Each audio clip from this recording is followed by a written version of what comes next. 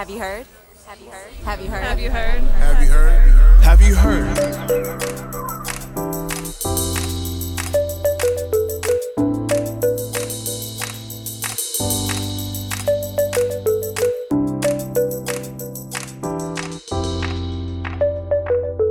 Welcome to Have You Heard? I'm Jennifer Berkshire. And I'm Jack Schneider. And Jack, I have a surprise for you today. Oh, God.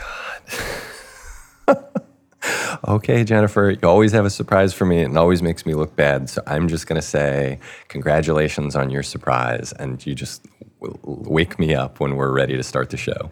Well, I've decided that for this episode and this episode only, I'm going to give the show a new name.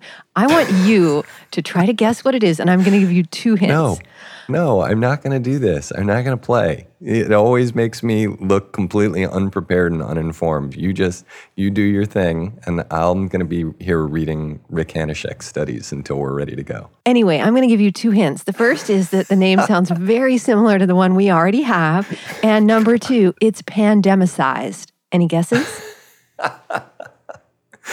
No guesses. Can I phone a friend? Well, No, I give up.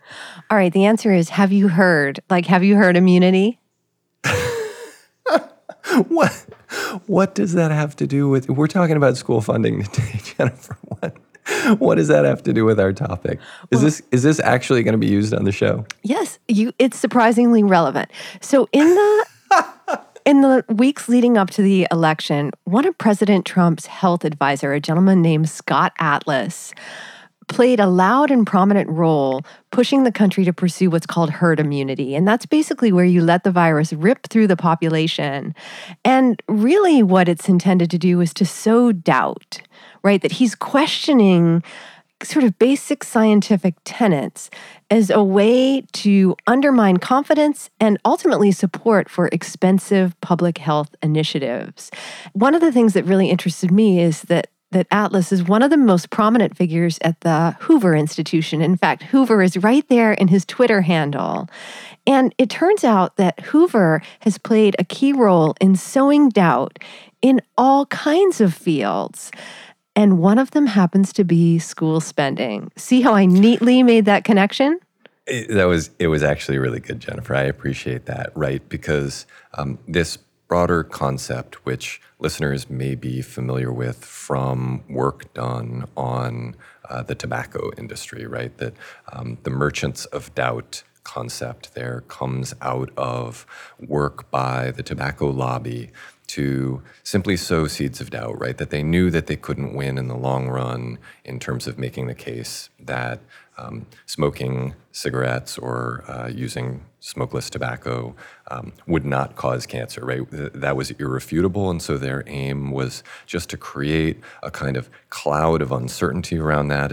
It's a strategy that was then adopted by oil companies in terms of not trying to refute climate change science, but trying to sow seeds of doubt by saying, well, there is not a total consensus on this. There is uncertainty. There are scientists who disagree, which then can be weaponized by politicians who make the case that we actually don't know. We don't know if humans have caused climate change. We don't know if cigarettes cause cancer. We don't know if shutting down bars and restaurants or wearing masks will prevent the spread of COVID. And we don't know if more money will produce better or more equitable outcomes in public education. Well, to help us dispel the clouds of doubt that so often enshroud debates about school funding, we turn to an expert who is also a friend of the show. Bruce Baker is the author of Educational Inequality in School Finance: Why Money Matters for America's Students. And over the years, he's been in front of more judges than he can recall, trying to make the case that, well, money matters. Because constitutional rights to equitable and adequate education are framed in state constitutions, these debates often also find themselves not just among legislative deliberations, but in court deliberations over whether and to what extent some children's rights are being deprived. all of this having big implications for public tax and expenditure policy, which is clearly a volatile political issue about should we raise taxes and spend more on schools. On the one hand, it's a political debate in state legislatures, not just should we raise taxes and spend more, but do we have to target more of that money over here to these kids who these experts are saying need more? Anything having to do with school funding is not only inherently complicated, it's also high stakes. The judges hearing these cases, well, they're going to be deciding whether to order their respective state legislatures to say, take action to remedy disparities. And the evidence and the battles over that evidence do take somewhat different kind of forms when just introduced into the legislative process. Clearly political enough there, versus when it becomes an us versus them kind of adversarial judicial context. And I think that's what kind of leads to this concerted effort to create bodies of evidence that can muddy the waters, that can confuse the courts to the point where courts throw up their hands and say, well, crap, there's nothing we can do about it. In other words, this is an inherently political process, and that's what creates the impulse to muddy the waters. Think about it. To argue that states need to take bold action and spend more money, judges need to feel confident. And if you're on the side of not spending more money, here's where sowing doubt becomes a really effective strategy. So sowing doubt, even if it's sowing doubt by creating confusion, and when we're talking about like statistics, epidemiology, or scatter plots of school funding, I know my hand motions are going great on a podcast, but scatter plots of the relationship or lack thereof between spending and outcomes, which are relatively meaningless statistically, those are clouds of doubt. Those are fuzziness. Those are, if nothing else, if you can beat the judge over the head with just absolute confusion, that creates doubt to where a judge or even a 3-judge panel in some states just isn't willing to, by the end of the day, they're just not convinced there's enough evidence. Because when you get two sides that get to each list the same number of witnesses that say one thing versus the other, as opposed to what the body of research says, it's just easier to create that doubt. So, Jack, I feel like we need a little bit of context here. We need to understand what the Hoover Institution is, and who better to provide that context than our very own graduate of Stanford, Jack Schneider. Yeah. So the Hoover Institution is a kind of a towering fortress on Stanford's campus. And the truth is that most students never enter it and don't really know what happens inside of it. I went in it only because as a means of learning how the other side thinks, I took up an hourly position for Terry Moe, the right-wing political scientist who famously wrote Politics, Markets, and America's Schools along with John Chubb back in the early 1990s. And as a side note here, Moe refused to pay RA or TA wages because he found them to be inflated by a lack of competition, and instead paid hourly wages that were not competitive. So no wonder that he ended up with a left-wing experimentalist like myself. So the Hoover Institution has this sort of feel of a mid-20th century office building. And that's not surprising. It was built earlier than that. It was built in the early 20th century, funded in part by Herbert Hoover, former president.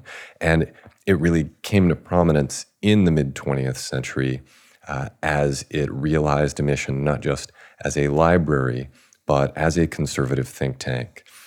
Its original mission as a think tank was to advance anti-communist thinking. It was a product of the Cold War and really began to realize its current mission in the 1970s. Ronald Reagan, for instance, in 1975, who was governor at that time, was designated as Hoover's first honorary fellow.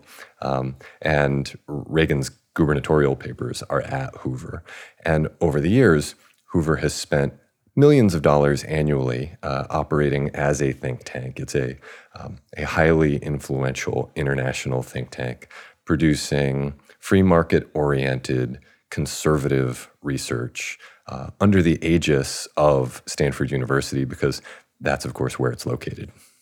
Well, Jack, do you know who else has visited Hoover? I have no idea, Jennifer. Why don't you tell us a story? That would be me. I once had one of the strangest field trips of my adult life. I had to go there to interview former Secretary of State George Shultz, and he has an office there. It's kind of set up like the Oval Office, and somewhere I have the recording of that interview. It's brief and tense and has me asking a lot of questions very rapidly, him giving very brusque yes or no answers, and then it sort of runs off the rails on the topic of what else? Public sector unions. Oh, that sounds exactly like every conversation I ever had with Terry Moe, except he would occasionally ask me tennis advice. I'm not sure why. He wanted to know, like various things about how he could improve his backhand, and I proved myself completely useless to him. Maybe he was really looking for you. Well, listeners are learning a lot about both of us in this episode, but Jack, we need you to step in and provide one more helpful bit of context. We're obviously talking about Hoover because of its role sowing doubt on the particular issue of school spending. And there's one name that comes up again and again in that context, and that name is Eric Hanushek, or as Bruce refers to him, actually kind of fondly, Rick. Yeah, Hanushek is the classic foil for anybody on the left making an argument about the importance of education spending in terms of adequacy and equity.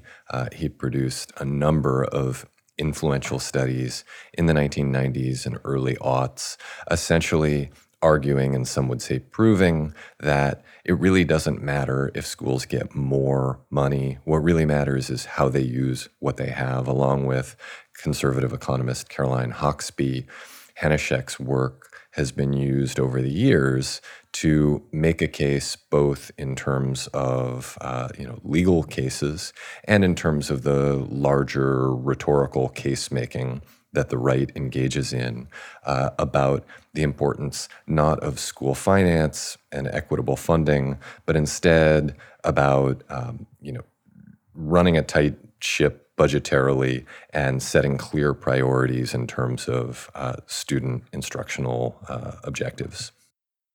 Back to Bruce. When he's not in a courtroom making the case that money matters, he can often be found debunking misleading graphs and wrong-headed charts, which means he's pretty busy. There's an entire genre of graphs devoted to propagating the idea that money doesn't matter, or worse, that we spend way too much money on public education and get little back in return. The long-term trend argument is one of the standards. The money went up, the test scores stayed flat. Actually, one of the best rebuttals to that was the one that was created by Kirabo Jackson recently, where he zoomed in on and altered the Y scales to show that as the money went up, the test scores went up, but as the recession hit and the money flattened and went down, so too did the test scores in an expected lag. That in fact, these things do track. And then he did a more rigorous empirical analysis to show the negative effects of the recession on student outcomes. But it's his less rigorous analysis of mapping those two curves alongside each other to show what happens when you just correct the y-axis that's probably been more compelling, and probably why fewer people are jumping. Only a handful of people still jump to use that as an example. The more common example that's repeatedly thrown out there is a really old graph from Cato with data that goes up to about 2008 or 9 that shows test score gains as a percent increase over the base. And test scores are on an artificial scale to begin with. And then cumulative expenditures across 12 years of schooling. So it's like the dumbest version of that graph that floats around in a small set of circles. Hanushek will still use it as intro fodder in an expert report, but there will be a lot more of how many different versions of a cloud of doubt. I talk about using scatter plots. A cloud of doubt where on the x-axis you have per pupil expenditures and on the y-axis you have test scores. that every time you look at which districts are spending more or less versus which districts have higher or lower test scores, there's just not much of a relationship. And if you do that for every year and every test, I think some of my expert reports count up, well, Hanushek in this one put in 36 different scatter plots. Throw out 36 different scatter plots that show no kind of relationship, even if they're completely meaningless. By 34, the judge is like half asleep and thinking, okay, there's no relationship. So, Jack, it happened that as we were putting this episode together, the 2019 NAEP scores came out for 12th graders. And Betsy DeVos made a statement which fits right in to what Bruce was just talking about. I've got it right here. I'm actually going to read it because I don't want to miss anything. It's particularly troubling to see the results for our lowest performing and most disadvantaged students getting worse.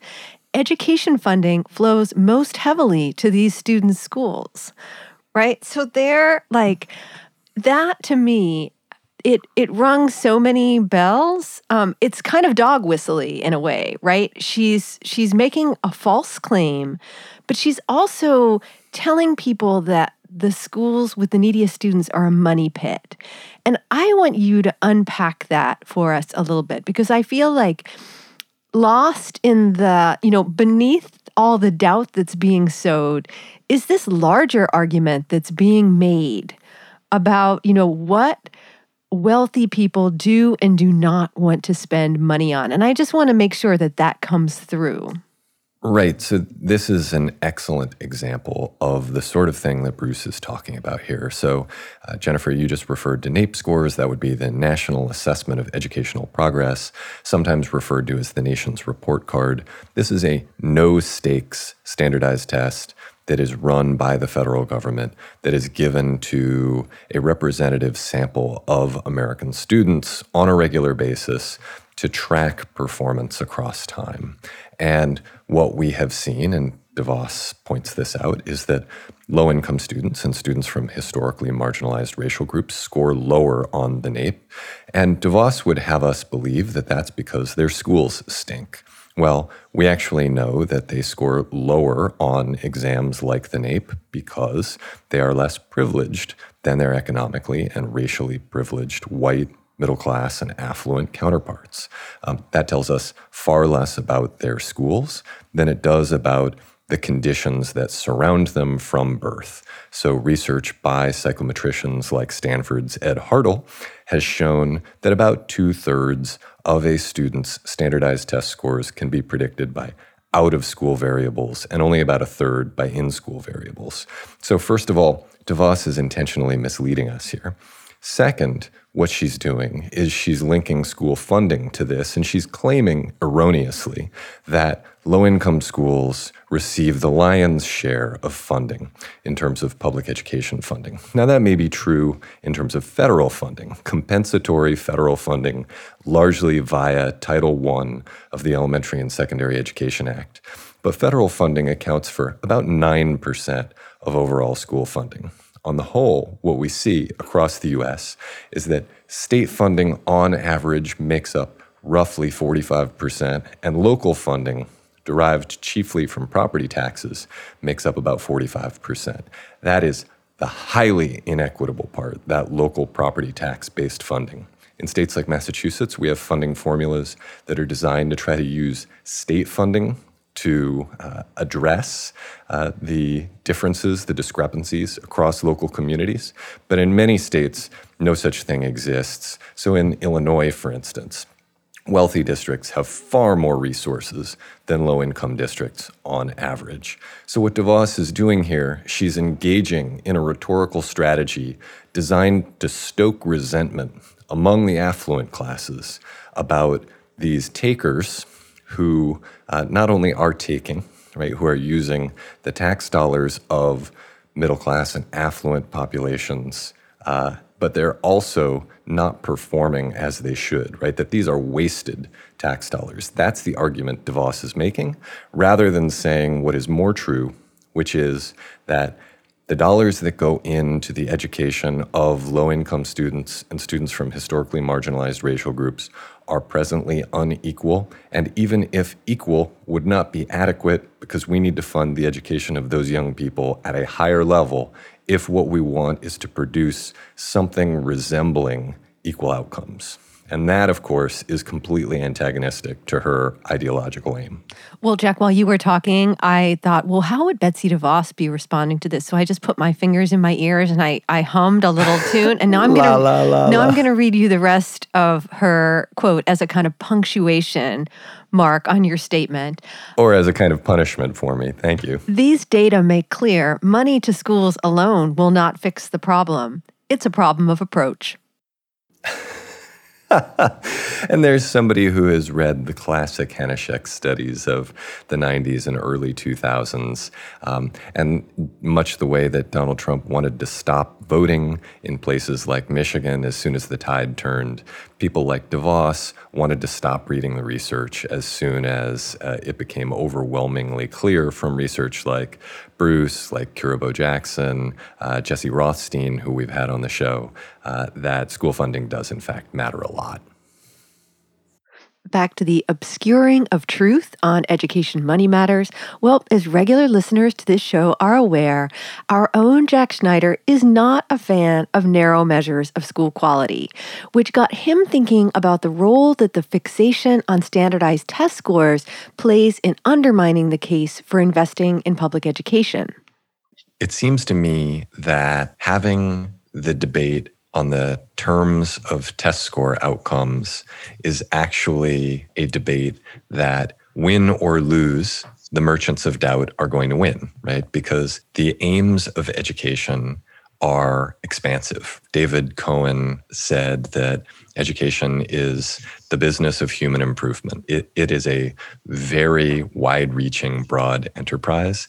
And if the aim is to promote relatively equal opportunity for all kids, the potential for expenditures there are almost boundless. But if you say that the aim of education is academic learning in 2 subject areas and that we know how to measure it, we just input standardized test scores into a computer and have that computer tell us how students did on multiple choice questions, the aims of education have been narrowed dramatically. And if we want to produce relatively equal opportunities for kids to score relatively equally well on machine-graded standardized test scores, even if the merchants of doubt lose and there is consensus that more money equals higher test scores, there is still a dramatic winnowing of the aims of education and a reduction in the potential costs of educating all kids equally.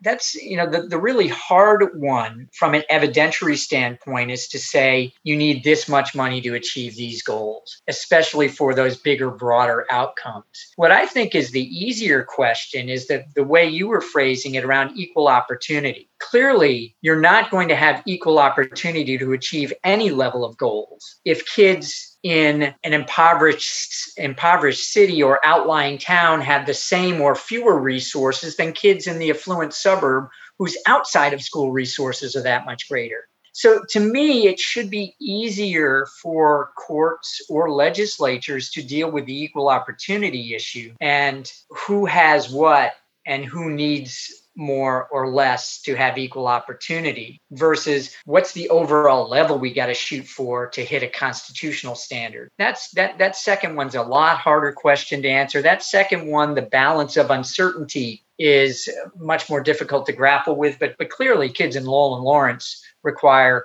not merely even the same, but more resources than the kids in Lexington and Winchester to have an opportunity to get to the same outcomes. But it seems to me an intentional strategy to make the conversation about outcomes rather than about opportunities because outcomes are so narrowly measured. If you can confine the conversation to measured outcomes and say, hey, we don't care about inputs. What we want is for all children to succeed. We want to see results. Let's look at the evidence. That is a really shrewd way of narrowing the conversation and reducing the aims of education, and therefore reducing tax expenditures that might have done a tremendous amount of good in terms of expanding opportunities. But you can play the data card, right? You can play the evidence card if you're trying to sow doubt here. But yet, yes and no, because I would also argue that the disparities reflected even in those narrow measures, when integrated into in an analysis of the resources that are available and the students to be served, those disparities in the outcome can also be used to reveal how much more would you need to probably spend in Lowell and Lawrence. Again, I know we're speaking to a national audience, but I'm going Massachusetts on this. Now, how much more would you need to spend in these towns to even give those kids equal opportunity to equalize those narrow outcome measures compared to Winchester and Lexington? And this is why I'm kind of shy to say dump those data altogether, because they've been very useful in showing how much more or less do you need to spend here or there even to equalize these narrowly measured outcomes. If you remember way back at the start of this episode, Bruce told us that the impetus for undercutting the case for school spending is fundamentally about taxes and reducing the tax burden on the wealthy. But in recent years, the anti-tax right has picked up some new allies in this crusade, education reformers.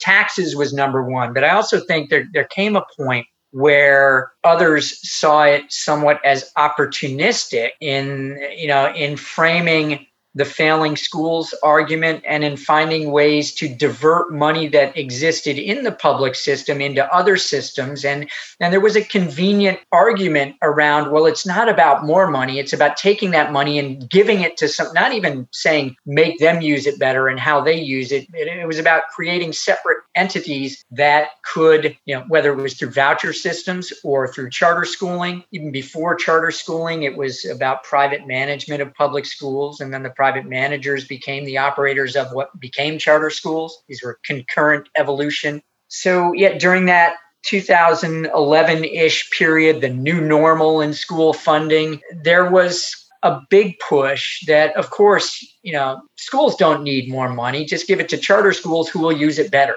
And when you have a large lobby backing the charter school industry that finds kind of convenient alignment with an otherwise seemingly adversarial group of anti-tax folks, because charter schools depend on taxpayer dollars too, they can align together to say, no, the issue is just to take the money from the district schools and to move it over to these schools. It was strange, yet at the same time not, to never see major charter school advocacy organizations or charter school operators ever advocating for increased statewide school funding. They'd have been beneficiaries. I just want to hear you react to this, because it seems like one of the things that you're saying is that actually the school choice movement, and particularly the charter school movement, played a kind of unintentional role in elevating this myth that money doesn't matter, because they benefited from the perception that traditional public schools were bloated and mismanaging their resources, and that really it was about doing more with less or doing more with the same amount. But if people accept that, not only will there be more of an embrace of charters as a strategy, but there will be significant resistance to the idea that the problem with traditional public schools is that they aren't adequately funded. Or even the problem with charter schools that aren't doing well is, and in many cases, they're operating in states that aren't adequately funded, like Arizona. So I think they conveniently benefited, but then they took that, at least advocacy organizations, certainly not all operators. I've talked to operators who run charter schools in many states who acknowledge that in a state with a robustly funded system, they're a heck of a lot better off. But they benefited, but then some of them took that on as part of their certainly the advocacy organizations took that on as part of their kind of mission and goal. And one of the other things that further kind of advanced and enabled that was our tendency to kind of do what I refer to as the pissing match comparisons of charter school versus post-district school test scores. And whoever's got the higher scores is the winner. And even in the better empirical studies, to frame it largely around the same, that your counterfactual is how well the kids would have done in the district schools. The point is that showing that charter schools are better in that model of analysis is sometimes a result of finding a way to make the counterfactual weaker. If we robustly fund the public system, showing the charter school advantage may be harder to do. But in reality, that means everyone's actually doing better, which is probably a good thing. After all this talk of how sowing doubt and confusion is actually a strategy to weaken support for investing in education, perhaps you're feeling a little confused. Well, Bruce says don't be. We asked him to make the case that money matters in as uncloudy a way as possible. Quality schooling requires sufficient funding. There are no substitutes. And that sufficient funding is there to provide for competitive wages for the best quality of people we can get into schools and enough of them. It's really about hiring enough good people to have direct contact with kids to provide a good education, and that costs money. So, no matter how much we play around with these big, broad statistical issues of doubt, some kids need more resources to have equal opportunity than others. It costs more to do that. And that money translates into straightforward and basic things like qualified people to do the work with kids. The underlying equation really is quite simple. It makes sense. And it's quite honestly the reason why, when faced with the money doesn't matter argument, that Judge Terry Bullock in Kansas rolled out his phrase, "That dog won't hunt and dodge." It just didn't pass the basic smell test to him that no matter how much money you had, you could be expected to provide a constitutionally adequate education. We couldn't let Bruce go without addressing an argument that you are no doubt familiar with. It's not how much money schools have, it's what they do with the money they have. Bruce Baker, have at it.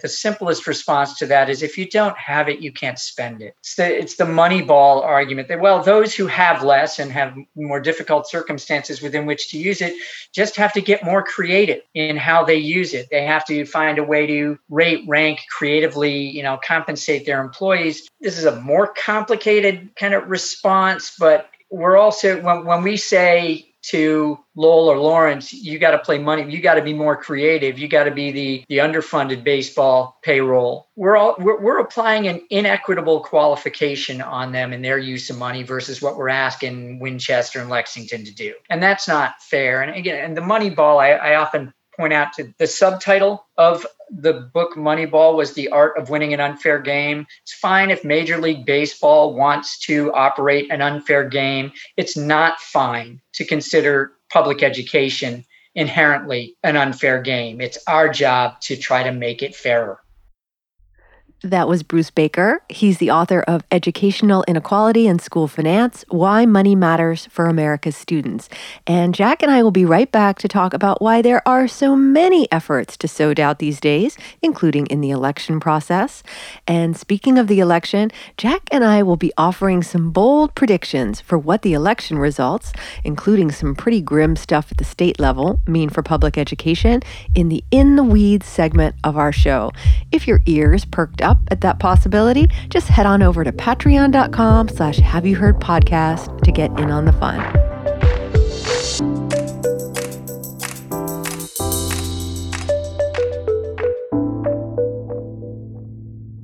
So Jack, until you suggested the topic for this episode, I had not read the book Merchants of Doubt. It came out in 2011.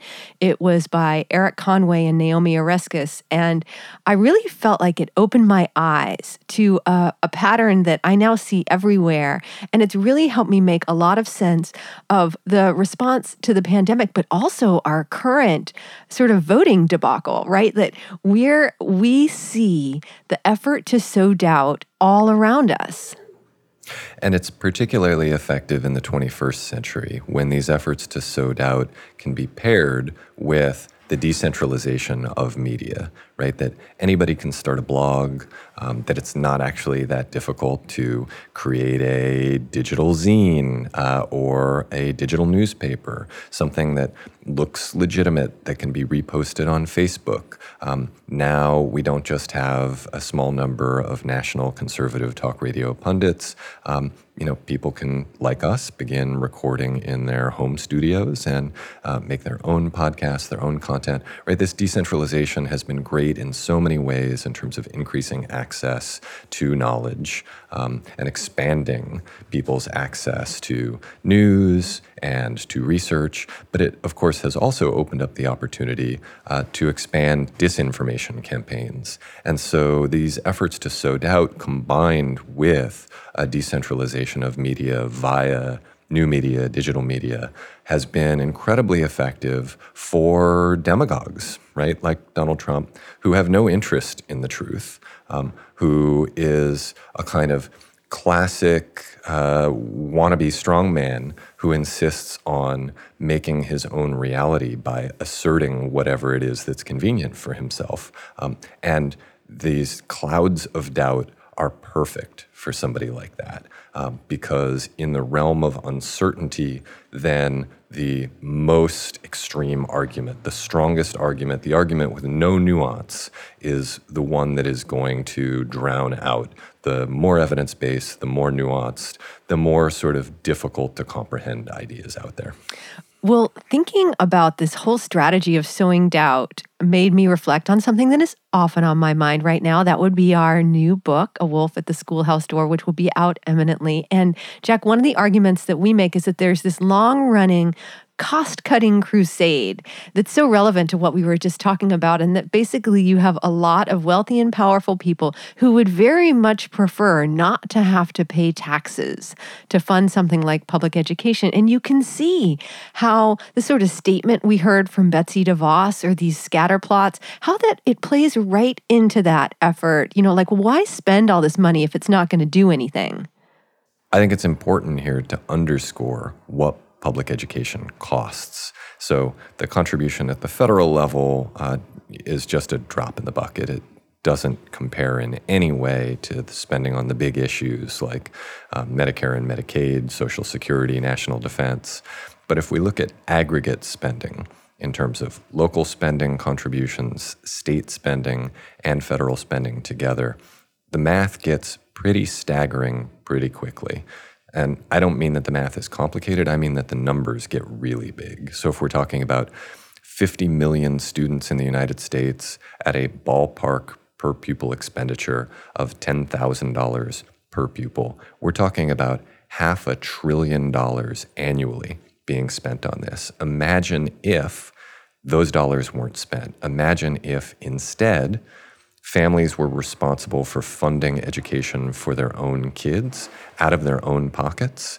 That then would return tax dollars to private individuals for their own savings, their own consumption, and to direct at their own will rather than redistributing via taxation. And that rather than running a system rooted in democratic politics, we would have a system that is more rooted in the logic of the market, that this is a long-term far-right aim. And we can see why, given the size of the national expenditure on education every year, we can see why dismantling public education is at the very heart of these plans to unmake the nation as we know it. Well, Jack, by the time this episode drops, we will hopefully know who the next president is. I will hopefully be able to sleep through the night. Last night, I was awakened repeatedly with these sort of PTSD dreams where like there was actual polling data in the dream. Well, as of 10:39 on November 6th, I think it's pretty clear how this election is going to turn out, but I'm not going to say anything because I don't want to be on record with a Dewey beats Truman here. So I'll just say we are waiting with bated breath. Well, Jack, to protect you, I'm putting you behind the paywall. I'm going to let you predict wildly. And oh, perfect. And our Patreon subscribers will get to hear what you think is going to happen next. If this interests you, all you have to do is go to patreon.com/haveyouheardpodcast, and you'll see a list of all the extras you can get by supporting the show. We do things like put together a custom reading list for each episode. And Jack and I hold forth in an area that we call In the Weeds. And this time we are going to be making wild predictions about what's next at the state and federal level. There's some pretty interesting and frankly bleak stuff coming down the pike. So I'm eager to hear what you have to say, Jack. Well, before we jump on the wrong side of the paywall to have that conversation, Jennifer, I want to first remind listeners that there are ways that they can support the show without emptying their bank accounts.